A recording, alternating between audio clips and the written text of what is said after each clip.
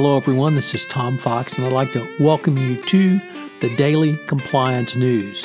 The Daily Compliance News is an offering of the Compliance Podcast Network. June 8th, 2019, the Thrown Under the Bus edition.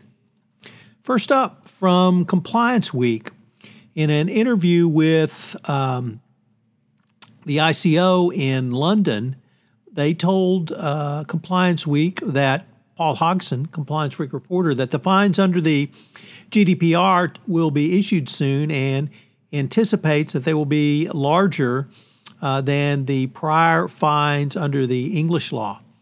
The focus of the second year of GDPR must be beyond going beyond baseline compliance. Organizations need to shift their focus to accountability with a real evidenced understanding of the risks to individuals in the way they process data and how those data risks should be mitigated. That comes from the ICO commissioner itself. So U.S. companies subject to the GDPR in the UK need to really pay attention to that. Next up, the president of Africa's Soccer Federation, a FIFA vice president, was detained for questioning in Paris a day before the start of the World Cup.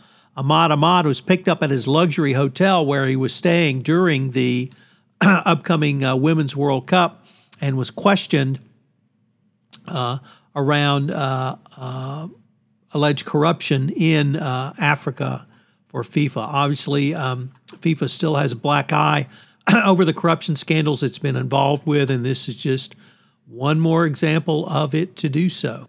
What is risk? Well, if you are a tourist, is it a risk to travel to a risky place? How much is that risky place going to cost you? Well, it's all going to be very interesting because NASA has indicated it's going to sell tickets to travel to the International Space Station. For about $35,000 a night, 2 citizens can go up to the space station. No word on whether you'll be up in business or back in coach, but the $35,000, that's just the hotel cost at the International Space Station. That does not include the flight up.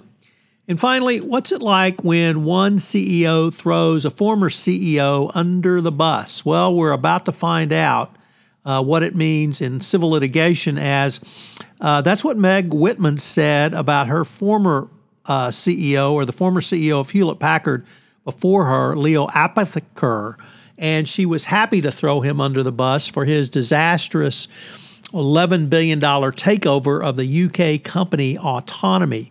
This is all in the context of course, the civil litigation that is ongoing right now in the United Kingdom, where Autonomy is trying to get back monies from the Autonomy CEO, Mike Lynch, and his key senior leadership team, allegedly that they engaged in fraud in selling Autonomy to Hewlett-Packard. Apotheker was fired literally days after the closing, and Whitman, Autonomy at least, alleges that she really did nothing to integrate the companies, and the reason the merger failed was her lack of enthusiasm for the deal. It was clear the deal was a loser to start with, yet HP really didn't do anything to integrate Autonomy. They, of course, claim that that's because Autonomy didn't let them do anything to integrate it, because Autonomy's financial figures were fraudulent and based on made-up numbers. So it's great when you can see CEO throw another one under the bus. Finally, it is here, my latest podcast offering, Trekking Through Compliance, an exploration of compliance through the lens of Star Trek, the original series.